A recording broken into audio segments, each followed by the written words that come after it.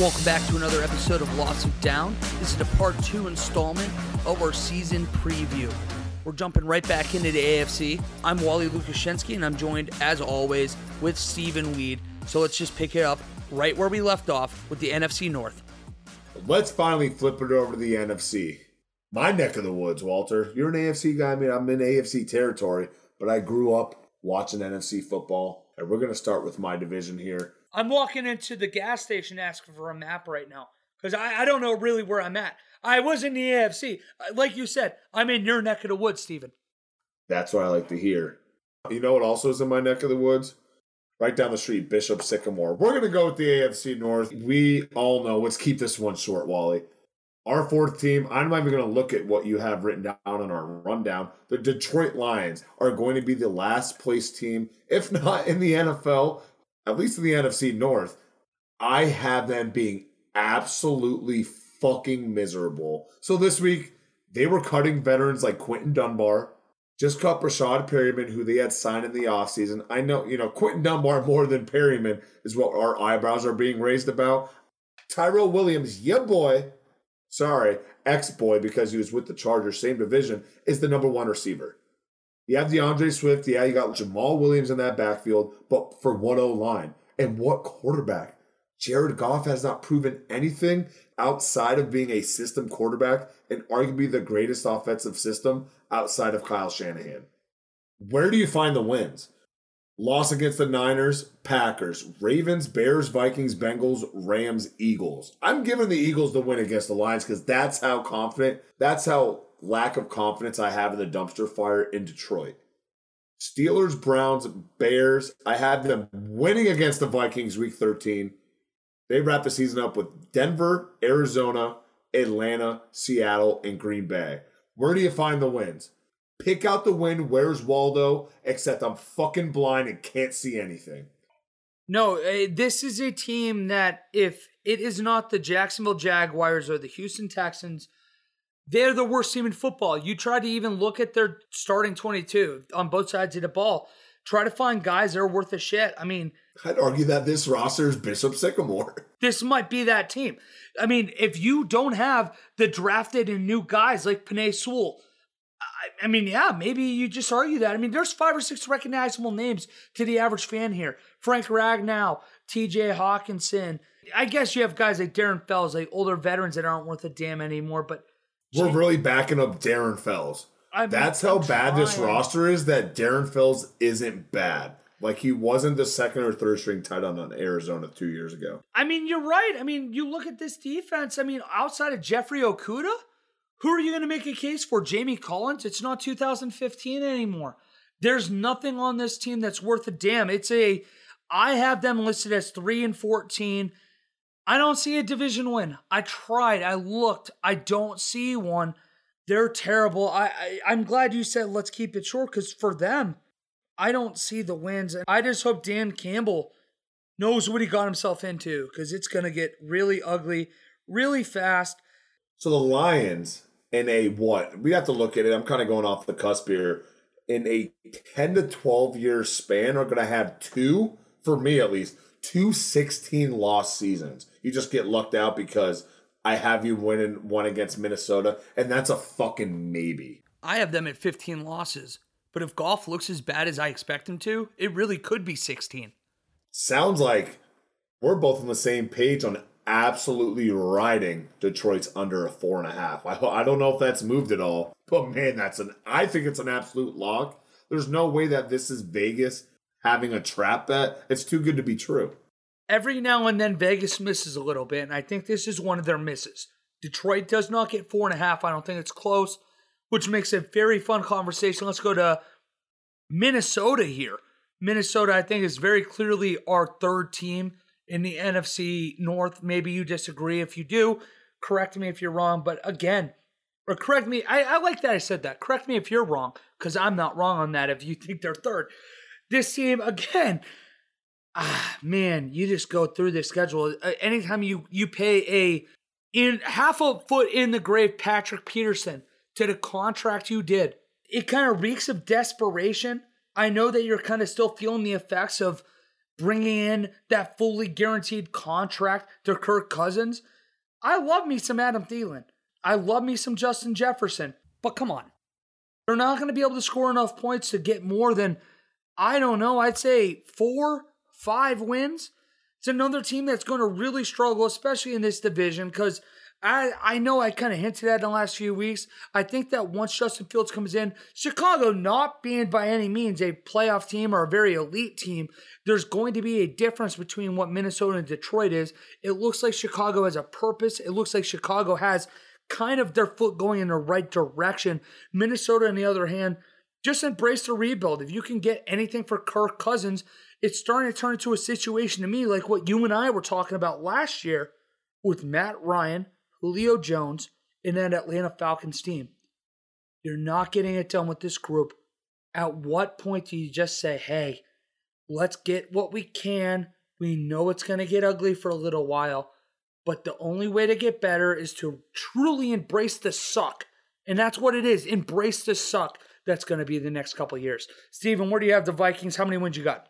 I'm a little bit nicer than you are with them, but at the end of the day, I'm really not that nice. I have them at 7-10. Side note, no one's really talking about this. Could Mike Zimmer be on the hot seat this year? He's a defensive-minded coach. I think so too. Yeah, I actually agree with you. Going into that second and third potentially consecutive season where that defense is not the Cavs just signed Taco Fall. We're going into the 2 years in a row, potentially going into the third year in a row where that defense is not Mike Zimmer-esque. Yeah, like you said, you have an aging Pat Peterson. You bring back Everson Griffin. But that quarterback room, you have Kirk Cousins on that guaranteed contract that Wally was talking about, but you also brought in Kellen Mond. That offensive line is also another question mark. And defensively, like I said, they are not going to be the Mike Zimmer-esque defense that we're used to. I have them starting 2-4. Losses to the Bengals, Cardinals, Seahawks, Browns, 0-4 to start. Going into the bye week, beating the Lions and the Panthers. But then you have the Cowboys, Ravens, Chargers, Packers, Niners over that 5-game span. I gave Minnesota a game against Green Bay because I feel like they will always play them close because Green Bay doesn't get that we need to stop the run, and Dalvin Cook torches us every single fucking game. But then you're bringing the end of it. You have at Detroit, win against the Steelers, in my opinion, losing to Chicago in Chicago, losing to the Rams, losing to the Packers, beating Chicago the last game to get you to 7-10. I just don't see, I think I'm being a little bit harsh to begin the season at 0-4, but it's not unrealistic because that's how they started last year. They started very slow last year. That offense on paper is awesome. You should be good. You're just not going to be. Adam Thielen keeps getting that hammy injured. Justin Jefferson, you think they're going to figure him out? Very filthy route runner. I just don't have enough confidence in this Vikings team, which leads me to the regrettable second place team, who I can't believe I'm backing up, Adam, the Chicago Bears. I have the Chicago Bears going second place in this division, still falling under 500 at 8-9. They have a pretty treacherous schedule. So everyone in the NFC North has the toughest schedule because we have the NFC West as well as the AFC North, the two toughest divisions in football. Chicago starting with the Rams, loss, win against the Bengals, lose against the Browns, win against the Lions, win against the Raiders. Defensively, I think Chicago's going to get back to that prowess. There's just so many studs on that defense where it's hard. They obviously took that step back last year, but I think that they're going to be ready to play because they're going to put Khalil Mack back in that getting after the quarterback, not so much moving on to the inside and taking away from his true position. And hopefully the double teams are going to kind of get knocked off a little bit compared to what they have. We all know Andy Dalton's not the answer. We're waiting for him to really fuck up the first 3 weeks, essentially get out of that brunt of the schedule defensively before you throw Justin Fields in there. But they have a few tough games defensively from week 7 till week 11. Bucks, Niners, Steelers, Ravens. 4 of the top defenses in the league. Is that something you want Justin Fields to face? I'm not sure. We know we want Andy Dalton to face it because he's going to fuck up, thus throwing Justin Fields in here to get the few games underneath his belt to end his rookie season. If Aaron Rodgers and Green Bay move on from each other, that division's wide open. And depending on how Justin Fields play, maybe it's their division to win in the future here with Aaron Rodgers out. But that's not until next year we have to cross that bridge. Unfortunately, I think you're probably right And this just means that there's another year that the Packers will not pass the torch in the NFC North. It is the Packers division again, but for the Bears, like you were saying before, I like Justin Fields quite a bit. I really do think that he has the potential to be a quarterback in this league, a starting quarterback in this league. But if you watch that preseason game this last week, I think it's going to be something that we get used to, unfortunately. That offensive line, while being, I guess, kind of mediocre, isn't going to be able to hold up when there's not the weapons on that team. He's got to be able to have a place to throw the ball. If Allen Robinson's not getting open, I don't know who's going to do it. Is it going to be the aging Jimmy Graham? I don't think so. Is it going to be Darnell Mooney? I'm not a big fan. Maybe you are. I just don't see it. David Montgomery's a solid back option. But man, this is the defense that at least is competent. I don't know. I just feel like this Bears team is a 8-9 win team. I guess this year I'm saying 8-9.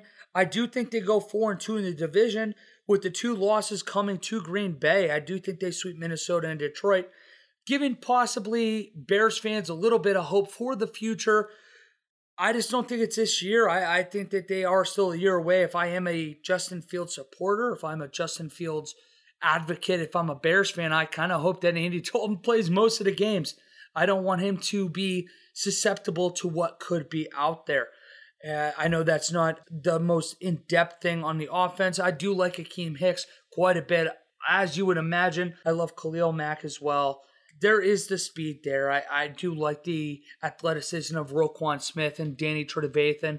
I just don't think that it's going to be able to keep that, defensive points per game? I don't know. What'd you say? 23, 24? That's going to be more than enough for this offense to overcome. Give it a year, Bears fans. I do think that you have a bright horizon. It's just not here yet, which I guess would leave us to your Green Bay Packers, which I think I have them both times they did this. I have the same record. I have them going 12-5 and 6-0 in division. I don't think that this is a long-lasting thing. I think you have to enjoy it while you can, Steven, but that doesn't mean you shouldn't, because this team is still a Super Bowl contender with Aaron Rodgers at the helm. You have actually a decent wide receiver core. I love Devontae Adams. You've got that big red zone target in Marquez Valdes-Scantling. Even bringing Randall Cobb back, we'll see how that plays out. Then factor that into a talented running back room. Aaron Jones is always solid, and then A.J. Dillon, especially in short yardage, I think he could have a really, decent breakout year in that respect. And then you look at that defensive backfield. It's something Packers fans haven't been able to say for quite a long time, but it's one of the better ones in football. I really do like the defensive backfield. I think this team is going to be, that, like I said, that 12-5-ish realm. They're going to have to beat a team, whether that be Dallas or Washington, whether that be Tampa or San Francisco. You're going to have to beat at least one, probably 2 of those teams to make the Super Bowl. But if you do it, you have Aaron Rodgers. You should at least be able to compete for a Super Bowl if that happens. Just stay healthy, because I don't think that the 17-game regular season is going to even pose a threat for the postseason whatsoever. Just stay healthy and give yourself a chance, because that's all you really need. Just give yourself a chance with Aaron Rodgers. But let's hear from you. This is your team, buddy. Your Green Bay Packers. How they doing? And of course, so you have to bring into me my Green Bay Packers. I have them winning this division. I'm not as high on them as I was a couple weeks ago. I believe I had them at the 13-4 position, a little bit there. I have them winning the division at 11-6 and being the 3 seed in the NFC. Opening up against the Saints and Lions, both dubs.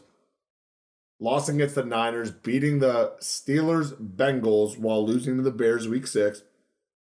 Holding it up against the Washington football team week 7. Then the brunt of the schedule happens here. Got the Cardinals, Chiefs, Seahawks, Vikings, Rams, Bears, Ravens, Browns.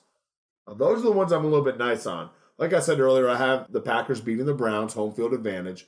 Questionable against the Ravens. Don't know how that run defense will be this year. I feel like that's nothing they have ever worked on.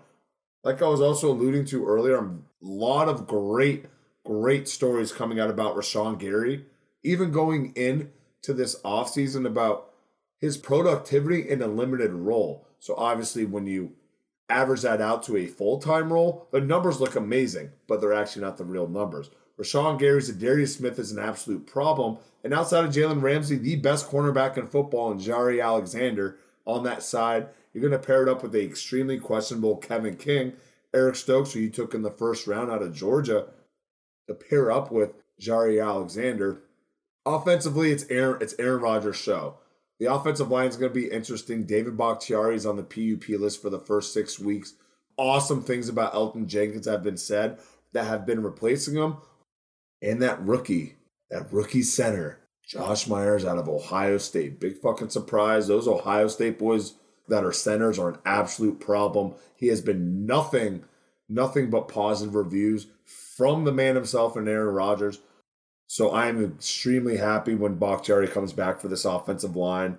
You know, losses against the Ravens, beating teams like the Cleveland Browns, the Seahawks. It's very interesting. I think this team is going to be fun. Talk about a swan song. This is the last dance for the Green Bay Packers. And they're going out on top in the Aaron Rodgers era with an NFC North title. And we'll see how they fare in the playoffs. And I'll keep moving on to the NFC least here, where we're going to go to the bottom of the division. Our fourth place team, I guess I should say my fourth place team, I have is the Philadelphia Eagles. I don't trust this team at all. This head coach looks like a special teams coordinator. He's sitting on the side wondering what the hell his team is doing, and I just have no confidence from the outside looking into this team. And they have a pretty treacherous schedule to open it up. Falcons in Atlanta, home against the Niners, in Dallas, home against the Chiefs, in Carolina, home against the Bucs, at Vegas, at Detroit, home against the Chargers. I have them winning the Lions game, and that's it. The only other game I have them winning that year is Week 16 against the New York Giants in Philadelphia, strictly because it's a division game. I don't have the Giants finishing that high where that game is going to be a high competitive game for the Giants to actually want to show up. This Eagles team has done nothing in the preseason to make me feel comfortable. And you have to take that as a small sample size, because if those 2, 3s, and 4s aren't going to be playing to their strengths in the preseason, what makes you think that these studs on your team want to play for that guy and that are going to deliver? I have no confidence in Nick Mariani this year, and I have no confidence in this Philadelphia Eagles team as a whole.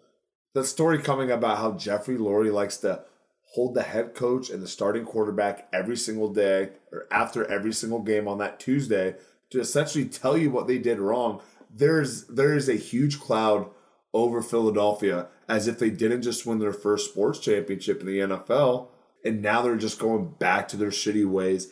I have no hopes about this Eagles team. Are we matching on the fourth place team, Walter? I actually don't match necessarily, but I do want to stick with the Eagles before I go to my fourth place team, which would be the Giants. But I want to start with the Eagles because I do have a little bit more faith in them than you do, and that's coming from me. I think they're going to be a 7 or an 8 win team here.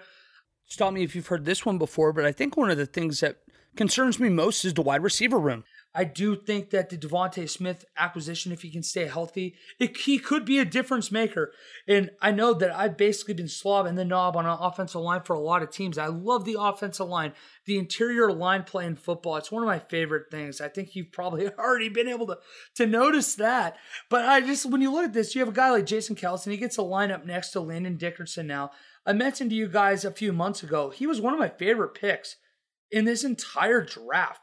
I know that his knees are a big concern, but I love the heart and I love that getting gritty. I love that getting really into the mud, so to speak, that offensive line can be. Not only is the wide receiving room tough in Philadelphia, I don't trust their quarterbacks. I think there's a very good chance that by the end of the year, you're going to see a guy like Gardner Minshew be the quarterback, because if Jalen Hurts doesn't do it right away, who would you rather be a placeholder? Do you want it to be Joe Flacco? I mean, I guess the argument would be is if Joe Flacco is your placeholder, you might have a better chance at a top 5 pick. I guess that would be your only thing. If you want to win games, it's not going to be him, though. They got the legend Gardner Minshew ready to come in and take some dubs. That's what I'm saying. Don't be surprised at all if Gardner Minshew is starting in Philadelphia at some point this year. Defense is not great, but at least that they are at least trying to address it. Yeah, you brought in a guy like Ryan Kerrigan. I know he's 115 years old, but you have quite a few new rookie guys that are coming in here. I know Milton Williams, Patrick Johnson, Zach McPherson. Hopefully one of those guys are able to make a difference. There's a few other guys too that are slipping my mind. Eagles, to me, though, they are that third team. Steven, I know that you asked me before if they were my 4. I'll go real quick into the Giants. You bring in Kenny Golladay, yeah, their wide receivers are okay. I guess if you want to give Daniel Jones a little bit longer of a leash, it works out. But holy shit, man. I mean, Andrew Thomas, he wasn't exactly the Mekhi Becton of the world last year. Saquon Barkley, he's finally back. Let's see if he can make a difference with what we know is that offensive line, which is very, brutal. Will Hernandez, I want to say is the UTEP guy from the Browns drafted a few years ago. Not a lot there. Devontae Booker, decent Raider this last year. But, man, they're my worst team without doubt. I think that honestly, I think they're a 2-15 team. I don't think they win a game in division. Dave Gettleman grossly underestimated how bad this offensive line is, and it's going to ruin their year. A lot of these teams that go 3-14 or something, I'm like, oh, like Detroit, Dan Campbell. I like him as a coach. I think he's going to motivate that locker room quite a bit. If I'm a Giants fan, do you like Joe Judge? Honestly, I'll throw it to you. That's a perfect way to go into, I guess, your third place team. Do you like Joe Judge?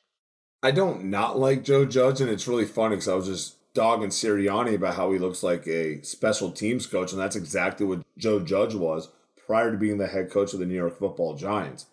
I have them at 6-11. I want to have them higher because, again, I'm always talking about on paper. Outside of this horrendous, horrific blasphemy you call an offensive line, there's a lot of talent on the offensive side of that ball. That's a loaded wide receiver room. You have Danny Jones, obviously. You got Saquon coming back. But you added a Kenny Golladay. You have a Sterling Shepard. You have a Darius Slayton who, if people remember, during an 8-week span spanning back from the season prior to the beginning of last year and the first 5 weeks, led the NFL in touchdown receptions. This offensive line is not going to do them any favors. You have to be able to protect a quarterback. We're going to see Patrick Mahomes' Super Bowl during a 17-game span up in that New Jersey area. This team has all the rights to be good, but it will not go anywhere if you have no offensive line. This defense is not in question. Top 10 defense, they could push for even a better defense this year with leaders in the defensive line like Leonard Williams and your second level in Blake Martinez.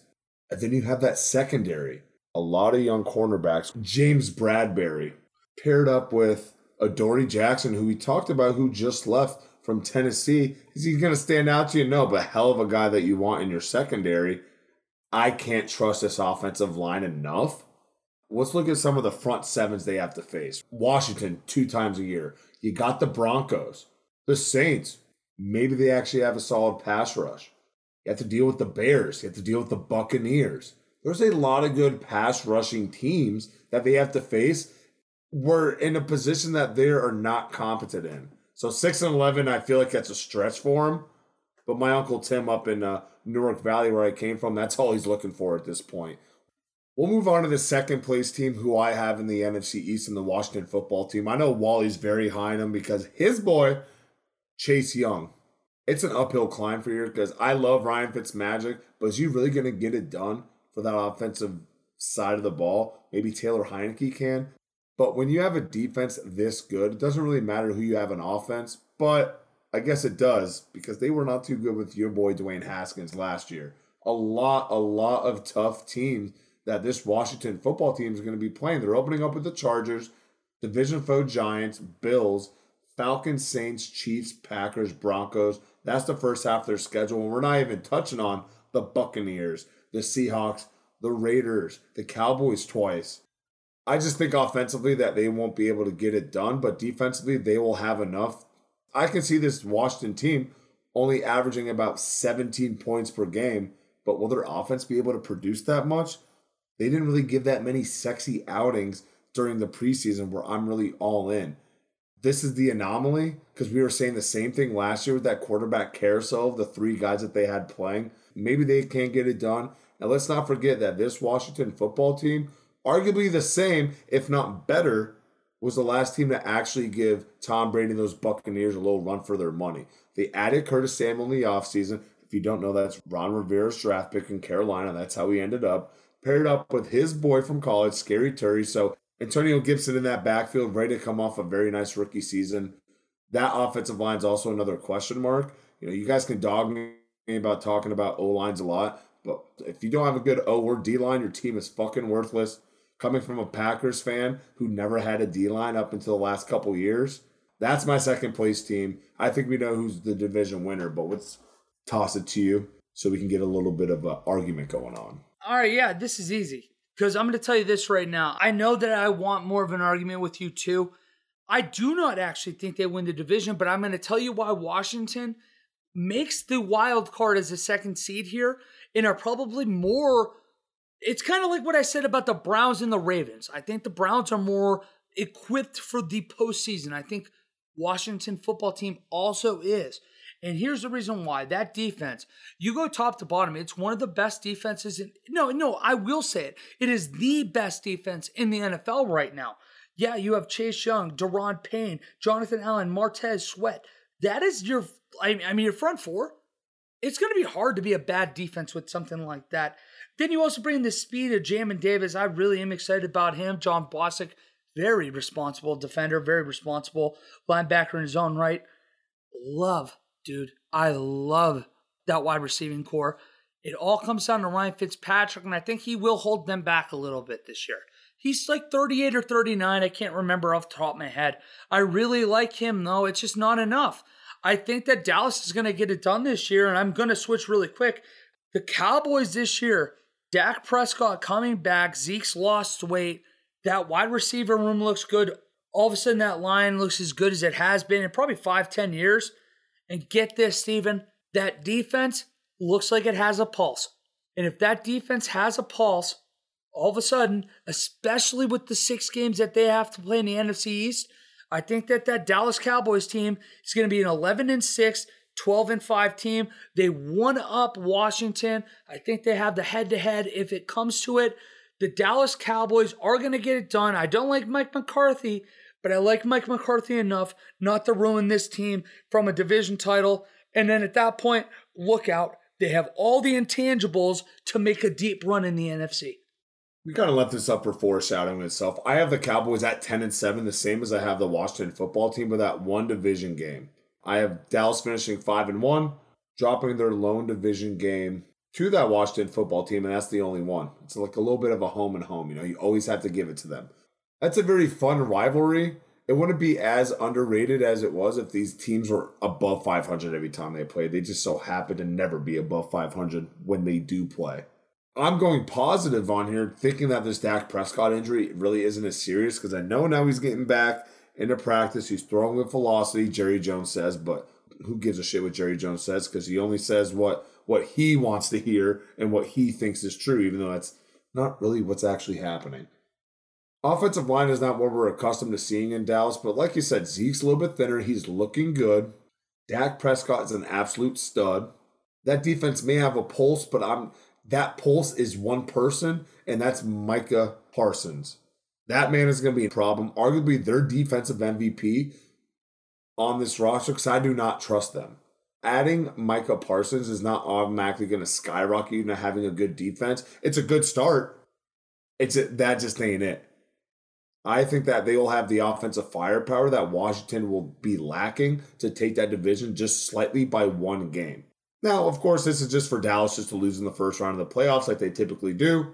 So it's all going to be fun and games. Skip Bayless will be miserable, bitching about how he lost his cases of Mountain Dew to Shannon Sharp yet once again. But I kind of want to take the Washington football team. We'll kind of reconvene after this. I'm surprised that we actually agreed on this. Maybe we're right, maybe we're wrong. I still expect us to have a bet on our Colts Titans because at this point, that's our biggest disagreement. We keep expecting one, so at the end, we might have to reconvene. We have to sign up for a marathon but walk the whole thing. I'm fucking kidding. That is not on the table. That is not on the table. I was going to say, neither of us will want to do that. But potentially a 5K. I'd entertain that. We should make you sign up for like a walk for something that you're completely contradicting. This is what it is. Our bet, if whoever loses, you have to reach out to Bishop Sycamore and ask for a tryout and actually try to get on that team. It's an Ohio-based high school. I'm ready. Allegedly. I will do it. All right, let's fucking roll. We got it. Let's go Colts, baby. Titans. Well, we got to figure out what, like Raiders, it's a Raiders, and like, go Pack, go. What is it for the Titans and Colts? Isn't it tighten up and then, I don't know about the Colts. Exactly. Tighten up. Whoa, Nelly. It's just, what's the damn guy that sings like Beer for My Horses with Toby Keith? Willie Nelson. You're Willie Nelson now. You're just Willie Nelson from here on out. I was going to give him Conway Twitty. Hey, that works. That works. I think that works a little bit better. Before we kick it NFC West, the best division of football, let's cover the NFC South, I think we're all on the same page on this one as well. I'll start with my last place team. Jesus Christ, why am I so high on these guys? I have the Atlanta Falcons tied up with the Carolina Panthers in the last place. Oh, I get it. Never mind. Why am I so high on these guys? Never mind. I thought you were. You're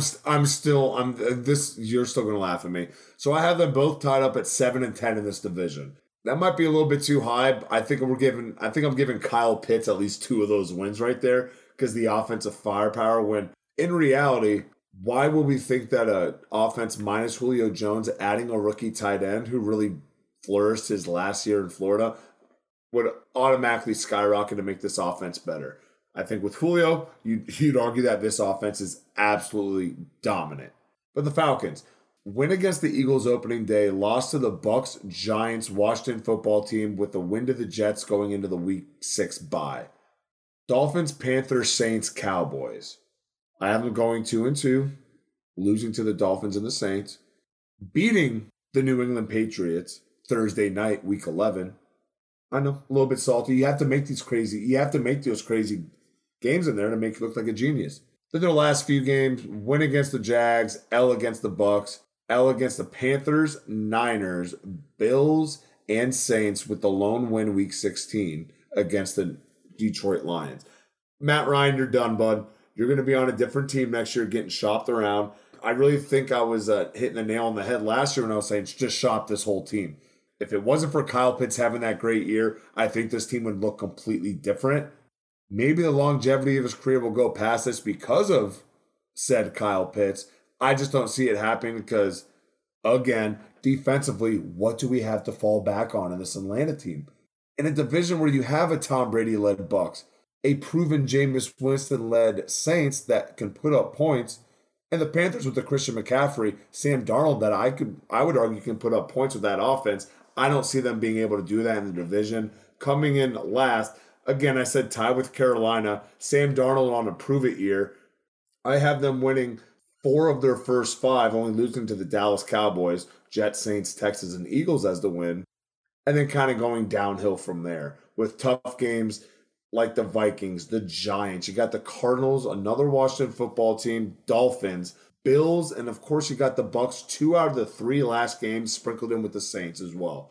I don't see the wins for Carolina quite yet.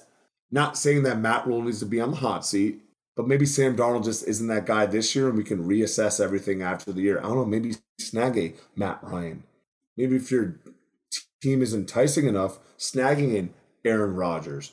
So 7-10 going into this year, I think that's going to be awesome. Carolina was one of those teams last year that had a lot of close one-possession games. I just see that happening again this year while still trying to build that roster. Maybe next year, that will be their time to shine with a potential Tom Brady retirement looming.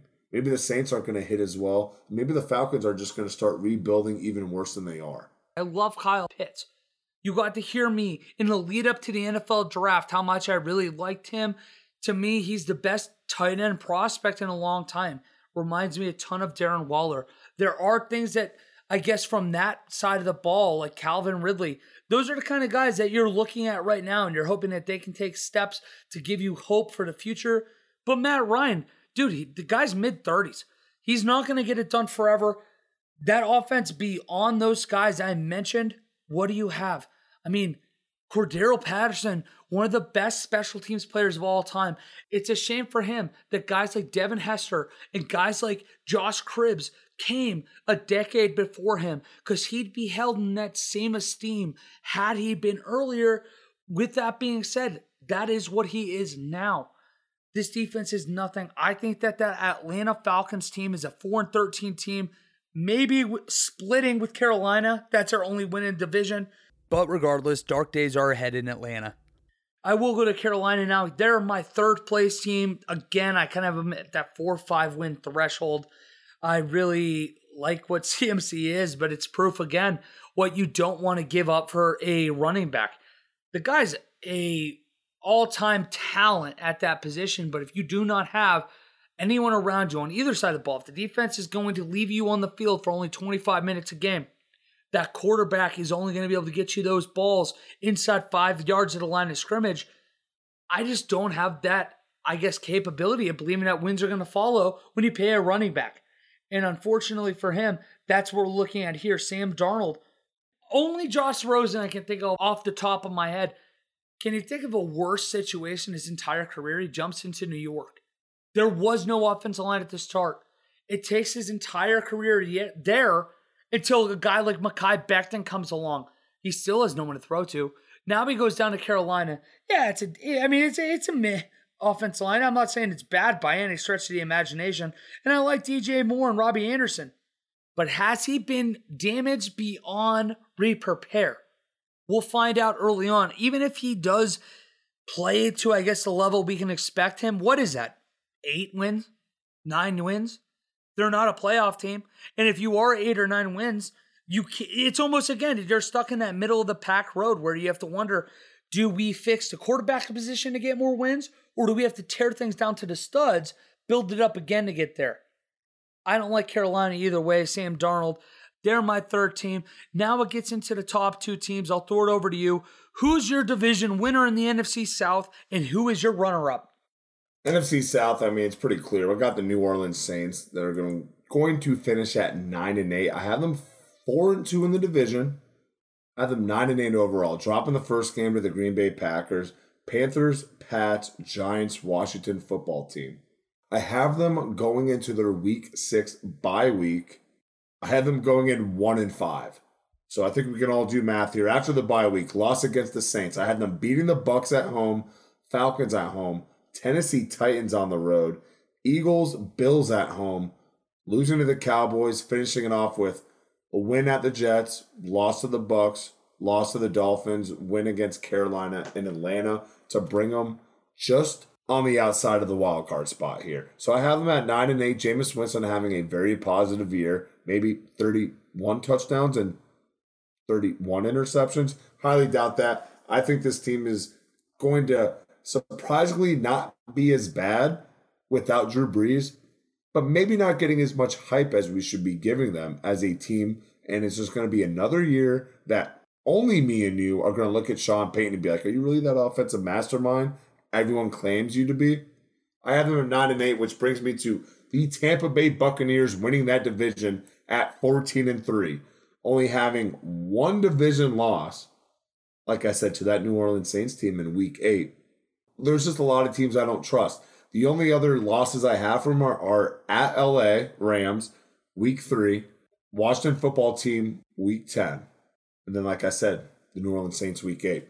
This Buccaneer team is going to be absolutely filthy. They're returning all 22 starters from their Super Bowl team. Super Bowl hangover? Are they going to be as strong as they are last year? Absolutely. Tom Brady is the greatest motivational quarterback, arguably, to ever play the game. Sure, you can have other guys, but when have you ever seen a quarterback come to a team and raise their level to win the Super Bowl the year after they were arguably the same defense? Just not as filthy. Yeah, you added a couple players, like an Antoine Winfield Jr., some people to the secondary, but man, this team is going to be filthy. And why not? And all signs are pointing for them to just run the NFC table here again, Wally. I cannot help but agree with you that Tampa Bay is going to do it yet again. I wanted to try really hard. Oh, so now you actually are going to agree with me this time around. Okay. I am. Look at me. I'm giving you a little benefit of the doubt. I watched that New Orleans Saints last couple preseason games and desperately tried to talk myself into the Saints being able to compete. But with all being said, you have to go with this Tampa Bay Buccaneers team. They're bringing back more players from a defending Super Bowl champion that we've ever seen. It's unbelievable what they're doing. Yeah, I guess if we want to talk real quick before we go into the Bucs about those Saints, they were in cap hell a year ago. They couldn't have handled it better than I don't think anybody could have seen them handle it this well. They're going to be, to me, I don't know, maybe an 8-9 win team. Jameis looks like at least a guy you can try to build around. There are issues. Does Michael Thomas make the team beyond like week 6? Do they move him around? Do they continue to try to shed that cap space, that cap hell they're in? Regardless, even if they do try to like go with it with Jameis, it's not enough. Tampa Bay, with that team they're bringing back, I hate it that I have to admit you were right. The Tampa Bay Buccaneers look really freaking good. Tom Brady, amazingly, you watch him in preseason right now.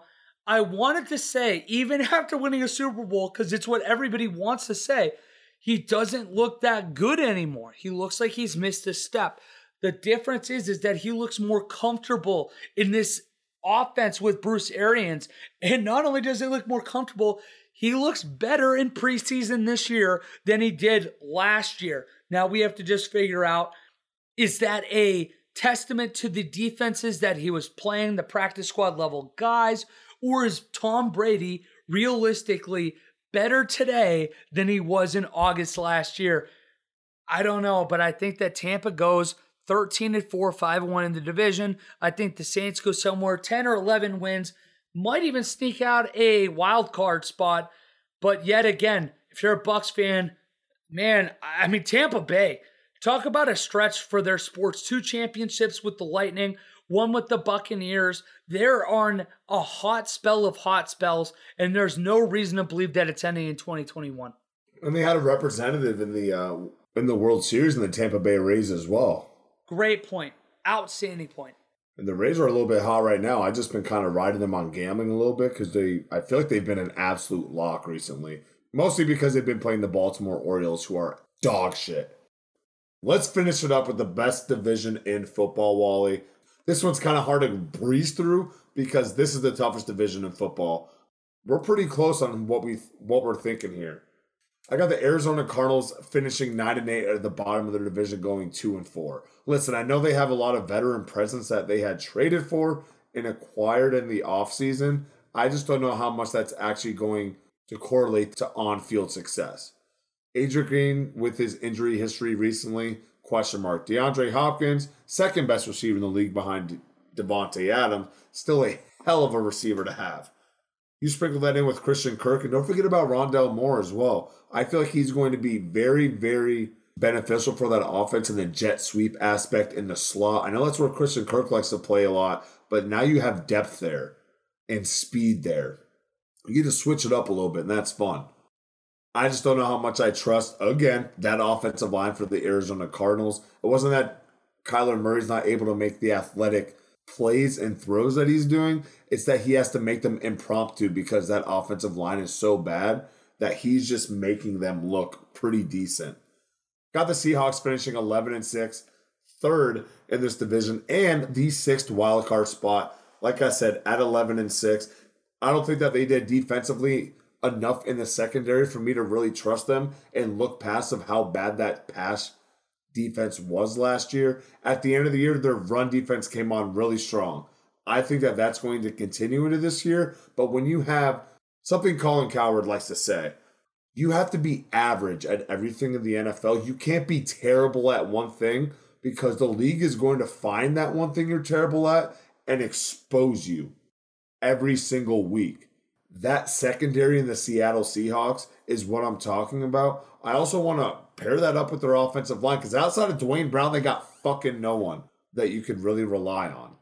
Russell Wilson, MVP candidate. Can he get it done this year? Can he get more than one MVP vote? We will see. But that San Francisco 49ers team, 13-4, I have them as they are going to come back with a vengeance. That defense is healthy. The only question we have is Jimmy Garoppolo or Trey Lance. Reports coming out, maybe they'll do a 2-quarterback system. That's not good for rapport. But I think Trey Lance may be that guy. Even though it's been 600 days, that span he's only played in one football game. He's lighting it up in the preseason. Well, Steve, it's just the preseason. Don't sit here and tell me you don't believe in Trey Lance because he plays in a lower division in football in the FBS and then bitch about him doing well in the NFL and be like, it's not that good. There's no way he was playing that good of competition in the conference that he was playing in. So give him some sort of respect. I have them at 13-4. That is a very Miami Dolphins coaching record. You have Kyle Shanahan there. He led them to 7 wins last year with fucking no one. George Kittle's a problem. Brandon Ayuk is going to raise some eyebrows this year, that wide receiving core. Don't forget about their 2 to 3 to 5 to 6 to 7-headed running monster they have there. Your boy Trey Sermon. See, Jet McKinnon wants to start playing. We're still missing a couple. I think that Niners team is coming back. 5th team to come in the playoffs with the LA Rams winning this division, being the number 2 seed in the playoffs at 13-4. I think bringing in Matt Stafford to that offense is finally going to give them that extra oomph, that thing Jared Goff couldn't do. Sure, you lost a couple players defensively that went to the Cleveland Browns and in Troy Hill and John Johnson. You still got Aaron Donald. You still have the best lockdown cornerback in football. We were saying the same thing last year. We don't believe outside of those two, they have nothing to do. We don't know who the fuck Troy Hill or John Johnson really, really was last year. And then they started balling. Why not do the same thing? Next man up mentality. I have 3 of the NFC playoff teams coming out of this division, and this is the number 1 division outside of the AFC North I am honing in on this year, and I cannot wait. Take it away, Walter. I will start from the bottom as well. And I do have Arizona. We have the same record. I have them going 8-9, and largely for the same reason you do. They did bring in some veteran players this year, whether that be an AJ Green, whether that be the JJ Watts of the world. The team, it all depends. They kind of remind me a lot of the Baltimore Ravens of the NFC, just because we need to see Kyler Murray take the next step. And I think he's a better passer than Lamar Jackson, which lends me to believe that they have a higher ceiling than Baltimore. The only difference is this is the toughest division in football, which you alluded to earlier. I think they do go 9-8. I think they go 3-3 in the division. They do have a time. It's just not this year. I do think people should be patient with Kyler Murray.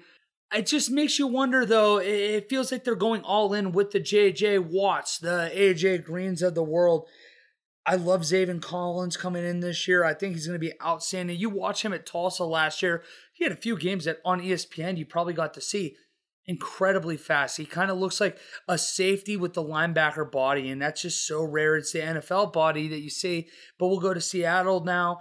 Seattle, I have them at number 3. They're one of those teams, again, every year when you have a guy like Russell Wilson as your starting quarterback, you realistically have a chance to make an impact. And if DK Metcalf and Tyler Lockett continue with the way they've played, there's no reason to believe that the passing game shouldn't be better. It's just a matter, we've talked about it again, we need that running game up there to at least be functional, to give, the defense a reason to respect that part of that offense. Because outside, if they're just dropping 8 guys back, you're not going to see that. And Russell Wilson is going to struggle yet again like he did in the second half of the year. The let Russ cook movement was awesome until all of a sudden it wasn't. And when people were able to drop back 7 guys every play because they had no respect for the run, that Seattle team wasn't the same anymore. I think this year it'll be interesting to see. I do think that with Chris Carson, I do think that with the addition of Gabe Jackson, Chris Carson will be able to be a little better. I think that offense will make it a point to run the ball. And if that is the case, who knows? Maybe they are able to get a little better. But like you, I have them at 9-8. I think I have them just missing the playoffs. So I will go to my 3rd team in the division. You're number 1. I have the Los Angeles Rams. I can't say enough about this team. This is not a detriment to them that I am picking them number 2 in this division. It is how deep it is. And when I say how deep it is, I think they go 11-6.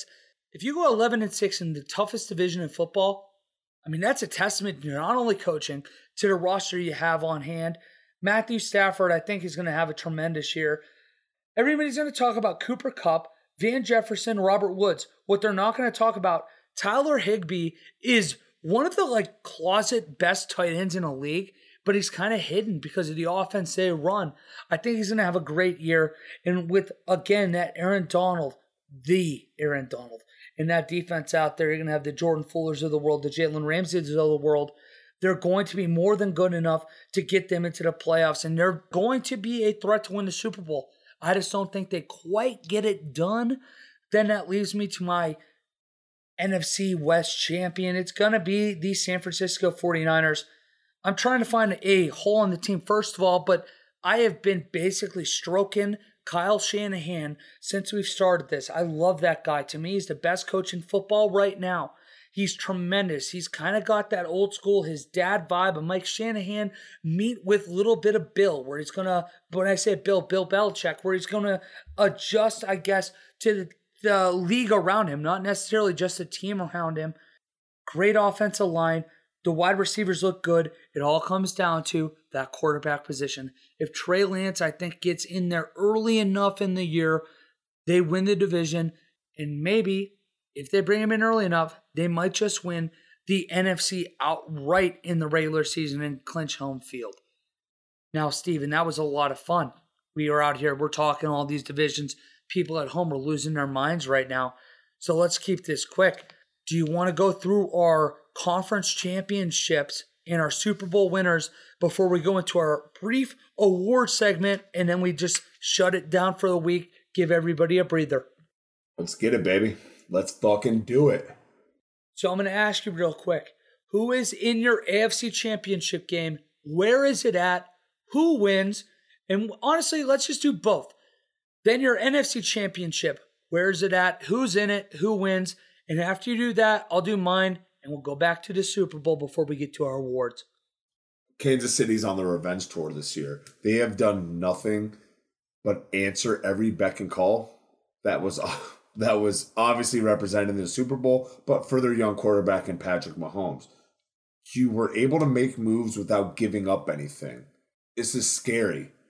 The whole league should be fucking petrified. And I mean, I feel like I'm preaching to the choir at this point because you're in that division. The Kansas City Chiefs are going to be so scary to deal with all year long.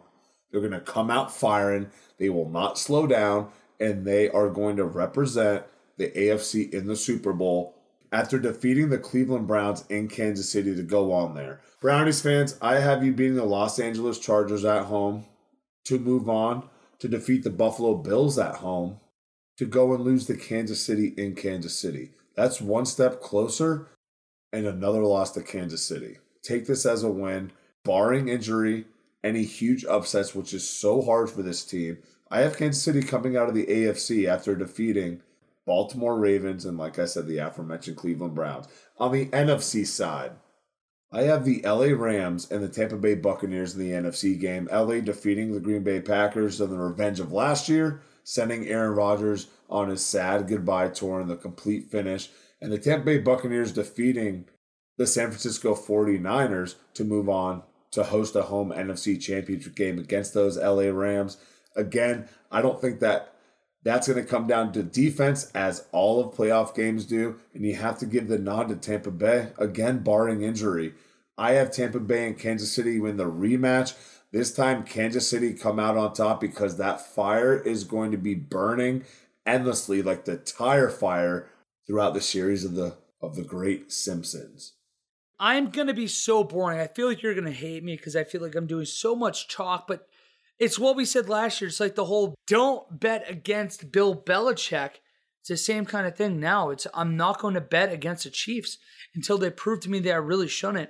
I have the Kansas City Chiefs at home over the Tennessee Titans. And trust me, I love me some Tennessee Titans this year. I have the Chiefs winning 34-33. That's a Swami score. That's a, Berman kind of score. I feel like the Titans miss a 2-point conversion late or something like that. Something weird, but the Chiefs do end up holding on. Then I go out west. San Francisco is going to Tampa Bay. Tampa Bay does not get it done this time. Kyle Shanahan gets his little bit of revenge over Tom Brady for that Super Bowl against the Falcons. San Francisco ends up winning that game. Something like a score of 27-21. Gets it done. All of a sudden, then you have San Francisco against Kansas City in the Super Bowl. But I want to go to yours first. Who do you have winning your Super Bowl? And let's hear a score. Way too early score, but let's hear it. I have the Chiefs coming out here on top, finally completing the revenge tour. I am going with the score of 28-24 Kansas City. I have San Francisco over Kansas City, also going revenge tour of a couple years ago. I'm going to say differently for them. This feels more of like a stupid score. I'm feeling like a 26-24 game where San Francisco's in field goal range quite a bit. Don't get it in. To get 3 field goals, just do enough. 4 field goals, I guess, to get it done. Yeah, because 14 plus 4 field goals, I'm good at math. That'd be 26. Just edge out the Kansas City Chiefs in a really close game, 26-24. Now, Steven, how about you throw us into a couple of awards and we'll send people on their way? Because they don't know at home. It's been over 3 hours since we started recording this. A little bit longer, too, because we had to restart the Skype thing because of the whole computer difficulties we had. So I feel like we're going on like 3:15, 3:20. I'm dead inside. I'm dead inside. You have no fucking clue. I mean, for the record, I have to like immediately turn around and edit this. So just remember me in your thoughts and prayers. Before we hop into the award section of this, I do want to kind of gloss over something here. So I know that I at least had the LA Rams going up against the Tampa Bay Buccaneers in the NFC Championship game. If you do not know or do not remember, the Super Bowl is being held in SoFi Stadium this year. Could we potentially see the Rams win the Super Bowl in their own stadium, from it never happening ever in NFL history to it happening back to back? Or in Wally's case, a California-based team winning in that state. Not exactly their stadium, but there's that huge potential of that happening. You're brilliant. What a little find that was. If the San Francisco 49ers do win it, I want to put $100, if this is a prop bet, I would put $100 on Shanahan doing the monkey off my back move that Steve Young did after he won a Super Bowl when Joe Montana got off. No, he said, ripped it off. That'd be amazing, though. We're going to go into Comeback Player of the Year. Comeback Player of the Year, I feel like this is basically a one-man race. I want to toss it to you before. I like to pick some blasphemy on this because, you're boring. I'm fun in my pick based off what I'm watching. What do you have? Who do you have, I should say? I think it's very easy. I think it's got to be Dak Prescott. I think that we got to see in the first 5 games of last year before his tragic ankle surgery and ankle injury last year that he was going to be kind of emerging as one of the new guys, like that new premier quarterback in the league. And if he can do that, especially in that market of Dallas, the plus 175 that he's going to be getting, home run bet. Here's a couple of the other numbers just for you guys at home so you have an idea. Dak Prescott is the favorite, which is why Steven said I'm a little bit boring there. To give you an idea, the number 2, Saquon Barkley, is only plus 600. Joe Burrow, also plus 6. Same with Christian McCaffrey. Nick Bosa is plus 7. Carson Wentz plus 9. Darnold plus 16. Derwin James plus 1,600 as well. Von Miller, same again. And then Joe Mixon plus 2,000. A lot of those names, if you look at it, they're running backs. It's really hard for a running back to win the award if there is a high-level name quarterback on that list. So for me, without a doubt, if the Dallas Cowboys do what I projected earlier, it is a no-brainer. It is Dak Prescott. Take the money to the bank. Easy money. If you bet 100, you win 275. What do you got for me, Steven? For my Comeback Player of the Year, I kind of want to go off the wall here. Dak Prescott, I feel like, is, obviously the lock here. I would sprinkle a little bit on Saquon at plus 600. Maybe Christian McCaffrey can stay healthy as well as Saquon at plus 600. I want the blasphemy pick. I'm going to go at Von Miller plus 1,600, and this is why. Based on some of the O-lines that Von Miller gets to play, the New York Giants, the Jacksonville Jaguars, the Jets, the Steelers with some question marks, the Raiders with some question marks, the Washington football team with some question marks, the Cowboys, Eagles, Lions, Bengals, with some question marks. Von Miller to come off his ankle injury with the addition of the 17th game that they're always going to be playing, he is going to set the sack record coming off of that injury to win comeback player of the year over Dak Prescott. Because Dak Prescott's going to have too many lingering shit going on, and something's going to go south where it's going to be like a week 13 or 14 injury to take him out, and Von Miller's longevity of the season's going to bring him up to that. And if you guys don't know, the single season sack record is held by Michael Strahan at 22.5. With that addition of 17 games, I mean, why some of these offensive lines, you could see Von Miller having a 2.5, 3 sack game. I'm calling that. I wish I was smart enough to make a defensive player of the year category for us. I didn't do it. We only have. Yeah, because we feel like we don't really feel like throwing our money away to watch Aaron Donald win it again. But we only did comeback player of the year, rookie of the year, coach of the year, MVP. What I will say is if I was betting money on anything with Von Miller, defensive player of the year with what you just said, I think makes a lot more sense. Because I'm not knocking what he's going to do. I just truly am not high on what Dak can do. But if Von Miller stays healthy with the offensive lines he's playing against that you just mentioned, there's no reason to believe he can't get 15 or 16 sacks in a season. And when you consider the capability that he has, he's got speed. He's the guy that's liable to scoop and score. He's liable to get a stupid pick somehow and return it. I mean, there's a lot of things that Von Miller can do. I'm not quite as high on the comeback player of the year purely because of Dak Prescott, but I honestly think if you were really high on him, go with Steven. So if Von Miller sets the record, say he just gets 23 on the nose, right? Or even gets to 22.5. He ain't getting near 23. Let's take a deep breath. Dude, you never fucking know. You never thought we were going to see the first undrafted rookie running back rush for 1,000 yards this season either. Obviously putting him in the same category as Von Miller is a little bit ludicrous for me to say, but Von Miller theoretically hits 23 sacks, but Dak Prescott doesn't set any single season record for a quarterback. Would you not kind of give that nod to Von Miller, even though Dak has such a great supporting cast around him? Say he has all 3 receivers 1,000 yards, he has Zeke go for 1,500. Where would you be leaning to? So here's the deal. If he gets even 17 sacks next year, I think there's a realistic case to be made for him. I don't believe that happens, though. I think that Von's going to be a 13 to 16 sack guy. If he gets 23, forget about comeback player of the year because he's already won it. He will win defensive player of the year. We're on MVP. 23 is unprecedented in today's day and age. It will not happen. I would love it to happen, and I hate the Broncos. But if it happens, I will tip my hat so hard to you. I just don't buy it.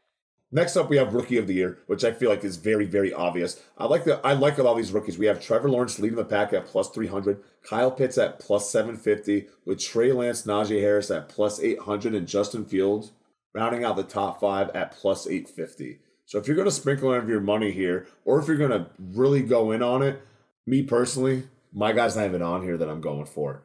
I've been talking to my buddies about it. And honestly, I'm riding the A.J. Brown hype train on putting $10 on his guy, Elijah Moore, for those New York Jets. I mean, I know I'm kind of contradicting myself when Zach Wilson is the 6th guy right behind Justin Fields at plus 1,000. But why not? That'd be so much fun. 10 to win 350, that's where I sprinkled it on. That's what I'm going to go with. Realistically, I think Najee Harris is going to win this. Both of the same odds as Trey Lance.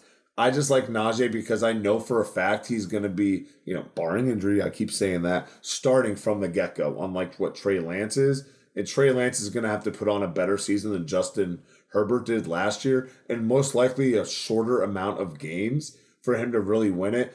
Najee Harris is that dude. Everyone is hyped about him, obviously inside of Pittsburgh, but a lot of good hype around him outside of that Pittsburgh area. I'd sprinkle my money on Najee Harris, and for shits and gigs, you got to throw it on Elijah Moore just cause. Wow. Okay, first of all, when I heard A.J. Brown, first of all, I'm like, Steven, dude, he's not a rookie. Like, do we need help? But you know what you're doing. Just let it come. Let it come is right. And honestly, Elijah Moore is, to me, one of the guys that I was wrong last year. So, credit to me for admitting I'm an idiot. But Andy Isabella was a guy I was really looking forward to see. a guy that was like, this guy, look out for him. He's going to be a potential rookie of the year candidate at that wide receiver position down there in Arizona. It didn't work out. Elijah Moore, though, he's really close for me. Like, not to picking him. I'm just saying for my thoughts on Isabella. What I'm doing, I think Trey Lance comes in after San Francisco starts a little shaky, whether that be 1-3, 2-2, what have you. I think he comes in, and naturally the 49ers, I picked him to win the Super Bowl. I think they're going to do great, and I think he's going to be one of the first. Is it the first? I want to say maybe second rookies to win the Super Bowl, and he wins Rookie of the Year at the same point. But let's go over now to our Coach of the Year while you're looking that up. That's why I love you. You guys can't see it at home. We have our stat department over here and Steven Googling that I'm an idiot. Coach of the Year. I'm going to read out some of these numbers real quick for you. We have Brandon Staley. He's plus 1,300. All these guys are that I will tell you until I change it. Kevin Stefanski, Kyle Shanahan. Then you go to the plus 1,400 list, which is Brian Flores and Sean McVay. Then for plus 1,600, you have Frank Reich and Ron Rivera. Then Sean McDermott for plus 17. Bill Belichick and Sean Payton at plus 18. I'm going to go first here. I'm just going to tell you real quick. I've been stroking the 49ers off this entire time. And guess what? It ain't going to stop. Not only do I take Trey Lance to win Rookie of the Year, I followed up with Kyle Shanahan to win Coach of the Year. If you make Trey Lance your Rookie of the Year, if you make that 49ers team the NFC champion, and we can call it whatever we want about what we choose in voting, they will be a 13 or 14 win team. That is going to be a winner at plus 1,300. It's probably the most confident I feel out of any of these other picks. But before I go even further and go into the MVP, Coach of the Year for you, who do you got and why do you got him? So I like your correlation that you're making, right? It's the correlation I'm going to be making is what are these teams or what am I predicting these teams to do? Brandon Staley, I'm high on the Chargers out. Do you need to win the division or come within a couple games within it, right? To be able to actually be considered. Because if you're stagnant from last year, it's like, okay, well, that's just really Anthony Lynn's team, arguably without a couple players that you're not making better when you're supposed to be this guy, right? Kevin Stefanski, I think with him winning it last year, that he already raised that bar that they're just not going to give it to him regardless unless they go undefeated, right? I just don't see them giving it to Kevin Stefanski. Kyle Shanahan, how could you not look at this? He was, football fans, I'd argue that he was our Coach of the Year, right? Like looking on it from the outside, like that dude did so much with so little last year and made that team uber competitive. We'll see how that defense looks without Robert Saleh, leading it, but I don't expect them to miss a beat. I don't know why we just brought it up here, or I brought it up just now, but Brian Flores plus 1,400. Sean McVay, he has to have a really good season. I find it really hard to pick these teams. I'm going to go with Ron Rivera at plus 1,600. Great value, a little bit better than what Kyle Shanahan has. I just think the problem with all these coaches listed prior is they've either set the bar too high that they need to do something to surpass that for them to win, or like a Brandon Staley, you need to do something against the Chiefs or get close in that division to do it. Or Brian Flores, I could see him. That's a nice little sprinkle. Sean McVay, I think he's not going to win Coach of the Year, even though he might win that division. I just don't see it. Frank Reich out. Ron Rivera, I love it. The way he has his defense playing, if he's able to show 75% competence on the offensive side of the ball, that team could be way better than what we're even predicting. Not saying that we're some mind readers here, but they could be better than what we're predicting, and maybe he could skyrocket to the favorites as the weeks go by. By the way, no rookie quarterbacks have ever won it. Ben Roethlisberger's the youngest to ever win it. Which was probably his second year. I think they went 15-1. Yeah, well, he was 14-0 when he came in. Yeah. Oh, yeah, the team went 15-1, I should say. Yeah, I don't know if it's like second year in the league. I know it's Ben and Russ, obviously. Second year starting. I know Aaron won it his second year starting. Probably Tom Brady. Yeah, but Aaron was also like 38 when he came in his second year because the Packers just didn't play him for so long. Yeah, that's the current age he's at. You fucking idiot. It was a joke. All right. And we're going to finish off the 2021 awards here with, of course, MVP. Patrick Mahomes, the favorite at plus 500, with Aaron Rodgers right behind at plus 800. Josh Allen at plus 12 with Lamar, Kyler, and Tom Brady all right behind at plus 1,400. Dak Russ at plus 1,600. Matt Stafford, 18. Justin Herbert rounding out the top 10 at plus 2,000. So for the MVP, I'm just going to be biased on this. I just sprinkle it every single year on Aaron Rodgers. Eventually it pays off. Not really. Longevity does make you money if you're only putting 10 or 20 down because the return is so great. Why not look at Josh Allen at plus 1,200? He had the most second place votes last year ahead of Patrick Mahomes. His trajectory is amazing for this year. I wouldn't mind sprinkling a little bit on there. Lamar Jackson, he has to surpass his first MVP year, right? To actually be considered for this. Kyler Murray, I don't see it happening. Tom Brady's too easy. I sprinkle a little bit on Aaron Rodgers, but who I'm actually putting it on, I got 20 on Justin Herbert already, baby. Justin Herbert, I think, is going to be the dark horse MVP candidate. Mahomes is such a cop-out. He'll get the LeBron treatment where he can win it every year, but then just get edged out by someone. Aaron Rodgers, obviously, is always in that consideration. A bunch of these guys are, but a lot of these guys have to raise their level of play here. So a lot better than what they've had the last couple years to be considered. Russell Wilson stands out to me, and I just don't see Matt Stafford ever actually being in the conversation after week 6. I'll come out and say the same thing I said earlier. I'm going to double down on basically what I'm doing before, in that I have the Cowboys playing exceptionally well this year. I think they are going to win the NFC East. So what else does that mean for me? It means that not only does Dak Prescott win the comeback player of the year, Dak Prescott wins the most valuable player of the year. And not only do I believe that they win the division, I think this is a big year for the Cowboys, just for it to be more of the same where they struggle, whether that be in the divisional round or the wild card round. But I do think it's something to be looking forward to. I did like that your mention of Aaron Rodgers and Justin Herbert. Those are guys that are worth at least entertaining. But at plus 1,600, I think Dak Prescott has tremendous value. When you consider what he did early in that year last year, he was on a pace that was basically unprecedented. And I know they were trailing. That defense was a large part of it. It's weird when you say that to like someone that doesn't watch football. The defense was so bad, the offense was somehow more statistically better. But that's not something that normally happens. I do think the defense takes a step forward, and Dak Prescott, therefore, takes a step back statistically. But I think he does more than enough. And if that team goes 12-5 and he's throwing 300 bones a game, I think that's the kind of guy that you want to hand that over to. And so for me, I'm taking Dak Prescott as the MVP, but I honestly do not mind their picks at all. I think they could very well end up being, I guess, in that motion of being correct. And while I wanted to bring this up earlier, I will bring it up real quick. I have a Google spreadsheet that I made for my other podcast, and I think I'm going to make for ours, where we keep track of our picks during the year. We keep track of our units, and it can be a lot of fun just so that way our listeners are on board with us and we can keep track of our, I guess, preseason award winners. And none of us will be right. It'll be like, it'll be Joe Mixon winning, like sweeping the awards because we're doing this. But we'll definitely make a list. And if you're cool with that, I'll put it up on our Instagram, I'll put it up on our Facebook, and I'll put it up on our Twitter, Steven. Absolutely. Whatever gets the stats up there to prove that I'm better than you at this, especially the early preseason predictions, which I was nailing. You're an idiot. That's going to wrap us up here, finally, after a very, very long two-part episode.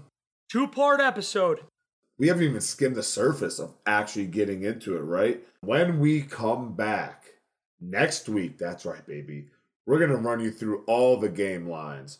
We're going to get back into prop lock and drop it. How could you forget? I know we only had it for a couple episodes last year, but we're bringing it back, baby, and we're going to have some fun ones. Make sure to check us out on all of our social media platforms. Instagram at Loss of Down. Facebook at Loss of Down. And of course, Twitter down_loss. I'm Stephen Weed. He is Walter Lukashensky. Wally, do you have any parting words for the fans? Yeah, I tell you what, that means that by the time this has come out, we're recording before the Buckeyes have already beat Minnesota 68-0. It's unbelievable. No one's seen anything like it. The Buckeyes are 1-0. They're going to beat Oregon next Saturday. There's nothing on top of the world more than me. It's like when you take a bite of the, what's it called? The mint? That damn mint. And it's like, wow. The York Peppermint Mint. Exactly. I took a bite of the York Peppermint Mint. I'm on top of a mountaintop. We're 1-0. Peppermint Mint. Exactly. We're 1-0. I don't care, even though we might be 0-1 at this point. And if we are, please disregard everything I said in the last minute. I hope that's not how it's going to go down. You heard it from there first. Nail the over, nail the spread for Ohio State, and we will catch you with Prop Lock and Drop It. More spreads that you should be hitting on, and maybe a new segment. Oh. Love it. Smooches, Boo Bears. Boo Bears. Oh, it's Do you want them to come back? Oh, they're my Boo Bears.